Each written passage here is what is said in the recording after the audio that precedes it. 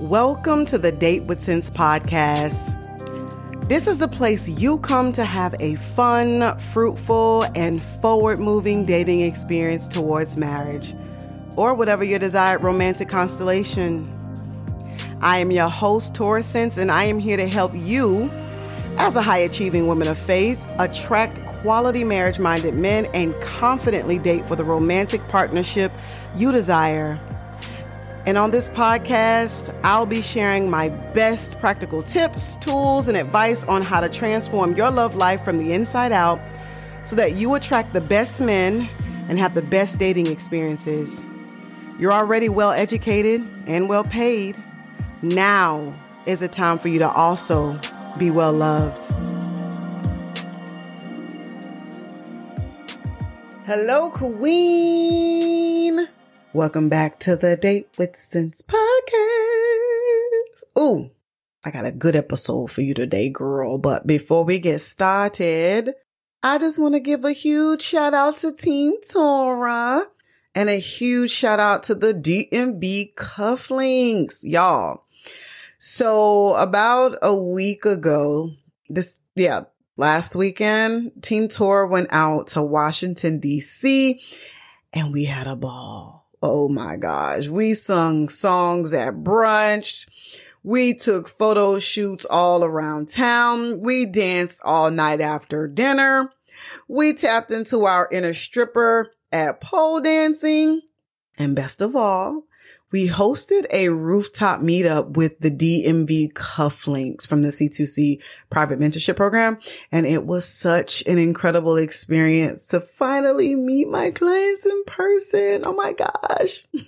They were so warm, energetic, and generous. Like, I was so blessed by their hugs, their compliments. A few of them even bought me some very nice gifts. The notes were the best, and I felt so honored. And it was like the perfect experience. And I'm really looking forward to doing something like this again in another city. So stay tuned, guys. But anywho, let's go ahead and get into the episode. Today, I got another Clubhouse clip for you. And y'all know when no one comes to the stage to talk to me, I am prone to go on long rants about whatever particular topic. And today's rant was inspired by a Facebook post I saw in my private Facebook group where a queen was battling with seeing all these women she knew who were having sex and they were getting married while she was celibate and still single. And that post lit a fire in me to cover a bunch of things concerning this topic and why biblical marriage is highly overrated. It really is. So to get the overall rant, here's the clip. Enjoy. The queen, she was like, I'm interested in hearing from believers who feel that premarital sex is okay. Can y'all share how y'all have come to this conclusion? I feel like I'm battling between a rock and hard place seeing girlfriends who regularly have premarital sex get married while I'm still single, trying to do quote unquote what's right. This is frustrating me. Open to hearing, no judgment zone, thank you. And Elizabeth. So I actually did a whole video that went viral a few years ago about this. And it was called I believe it was Why Celibacy is Keeping You Single or something like that. I can't remember exactly what the video was called. And I made the video because I see so many posts like this, just worded differently. And I actually shared a screenshot of somebody who posted it in a celibacy group of 25,000 women, being celibate. And then even the host of the group, she was a 40-something-year-old virgin, right? And it comes from a place, well, number one, it comes from a place of, I'm not having sex. Where's my reward? You know? It's because I'm keeping my legs closed. Therefore, why am I not getting married? Why am I not getting married? These other women are getting married and they're having sex. How come I'm trying to do the right thing? How come I am doing the right thing and I am not getting this reward. These other women, they're not doing the right thing. And I really need y'all to pay attention that marriage is not like something that God gives you because you're playing the good girl role. The same way you don't get money and wealth because of it. Like, he doesn't give you wealth and money because you keep your legs closed, or, he doesn't withhold rain and sunshine on people who don't keep their legs closed. Like, those are things that are separate from whatever your conviction is. So if you were thinking that you were supposed to be getting those things because you were celibate, then that's the wrong idea anyway. Like, your celibacy isn't coming from the place you think it does, or absence, whatever you want to call it, right? I'm not going to get into the semantics of it all, but that's what I will say. Your conviction should be your conviction, and not because you think that you're going to get a reward, an external reward for it. If you're doing it because of that, you're doing it for the wrong reasons. And you need to understand, like, ask yourself, like, why am I doing this? Am I doing this because I want to be seen as a good girl? Like, this is tradition? Because men are slinging ding-a-ling all throughout the pulpit, and they're also getting married. Like, but no one questions that, right? No one questions, and no one looks at that and say, oh, like, all these men slinging dick in the church, out the church, wherever, they're slinging dick. How are they getting married? Like, no one concerned about that. No one asked about that. They just assume he's a man who's going to get married. No one thinks that he's getting a reward, but for some reason, women think that the marriage is a reward. For the man, it's something like he slang dang-a-lang and then he put a ring on somebody's finger, right? It makes complete sense. No one's confused by that, right? So you having sex does not stop you from getting married. All you have to do is decide that you want to go into contract with another person. You want to go into contract with another person. The issue is, even the mainstream religion has romanticized marriage in a way the Bible has never done. When we look at marriage in the Bible, there's nothing romantic about these marriages. Nothing. And a lot of y'all, if y'all had to be in these marriages, you probably would want to leave the faith, right? Y'all wouldn't want to be a part of the marriage that Sarah and Abraham had of Jacob and Leah. Like, you wouldn't even want to be Rachel. Y'all wouldn't even want to be like Rachel up in here. Have her sister marry first. We praise Esther. We wouldn't want to be Esther.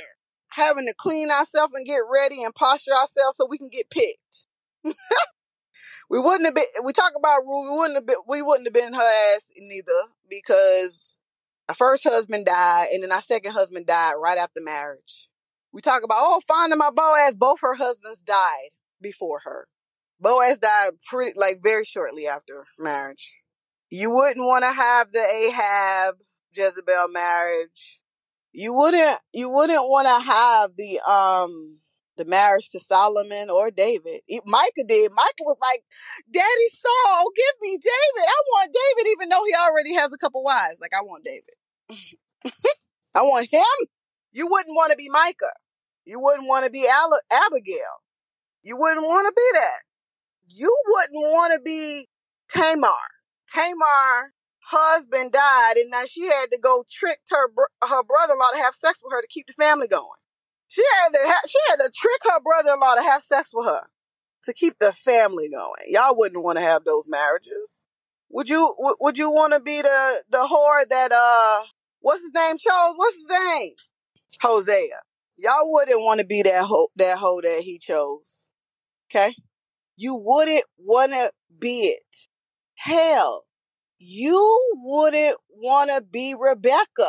Imagine some man come meet you at a park somewhere and you hanging out at the water fountain. He was just like, let me take you somewhere to be somebody's wife. You would side-eye the hell out of him. I saw you feeding the camels and you'd make a great wife. Come with me today. let me take you back. And then he takes her back. Isaac's like, let's go in the tent, baby. Let's get it on. No ceremony, no nothing. Let's go in the tent. Let me put a baby in you. Okay? There was no romance. Here's my listen, we came and got you. Come to my tent. Let's make it official. What no bachelorette party? What no bridal shower? The hell? What no rehearsal dinner?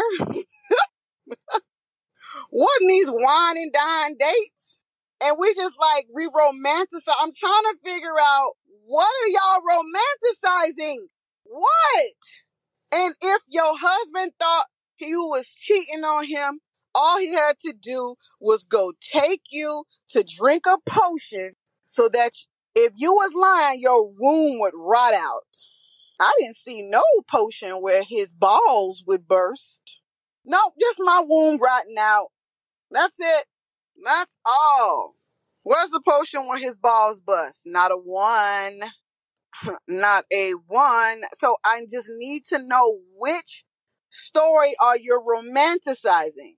Is it Solomon and the wife of his youth? Because he had 1,000 women. Which one would you want to romanticize? Right. I need to know. Man said he can't handle 1,000 women. Listen, we know Solomon couldn't either. I don't care how much. He probably ain't even slept with all them women. Maybe the first night deflowered her, right? She was a virgin, and then kept it moving. I could actually see a lot of them having sex with each other. Because imagine losing your virginity and not being touched, and then being taken care of by men with no dicks because they chopped them off. They're eunuchs, right? Imagine being taken care of men with no dicks, no testosterone flowing. I can see a lot of those women having sex with each other. Now, somebody been like, Tora, why would you say that? Because it makes sense. It makes sense. It's 1,000 of y'all. And it's one man. And he's not gonna allow you to have sex with other men, right? I mean, Camille says, what kind of Bible study? I mean, I gotta say what I see, not what's being romanticized. The same way I talked about being easily impressed with men, we gotta stop being easily impressed with this religious stuff we've been taught. We hear somebody sprinkle on a little razzle dazzle. No, we don't need no razzle dazzle. This is what it is. You want to be Hannah crying at the table while another woman is having all her husband babies and she can't give him nothing? Who do y'all want to be in the Bible? I'm just trying to figure it out. Like, which romantic story do you want? I think the only one that y'all would take would be Adam and Eve. And he over there blaming his wife for the stuff that he did. So I just talked about Ruth. Both of Ruth's husbands died. Her first husband died, which is why she was checking for Boaz, and then he died. He died too. Y'all want to be Ruth? I definitely don't want to be Ruth. I don't want to lose my first husband just to lose my next one right after. I don't, no. The marriages. So I'm trying to figure, so again, going back to the celibacy post, because we're still on the post, especially since ain't none of y'all raising y'all hand to come talk to me today. Y'all must want me to run my mouth. Faith talking about Adam didn't take radical responsibility. Facts.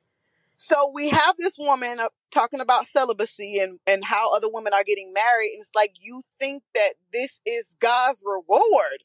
We romanticize it and say, hey, yeah, when I get married, this is what's going to happen, blah, blah, blah, blah. No. You need to get your fulfillment within instead of thinking that you finna get it from some marriage, because that's a contract, baby. It's not for you to feel safe.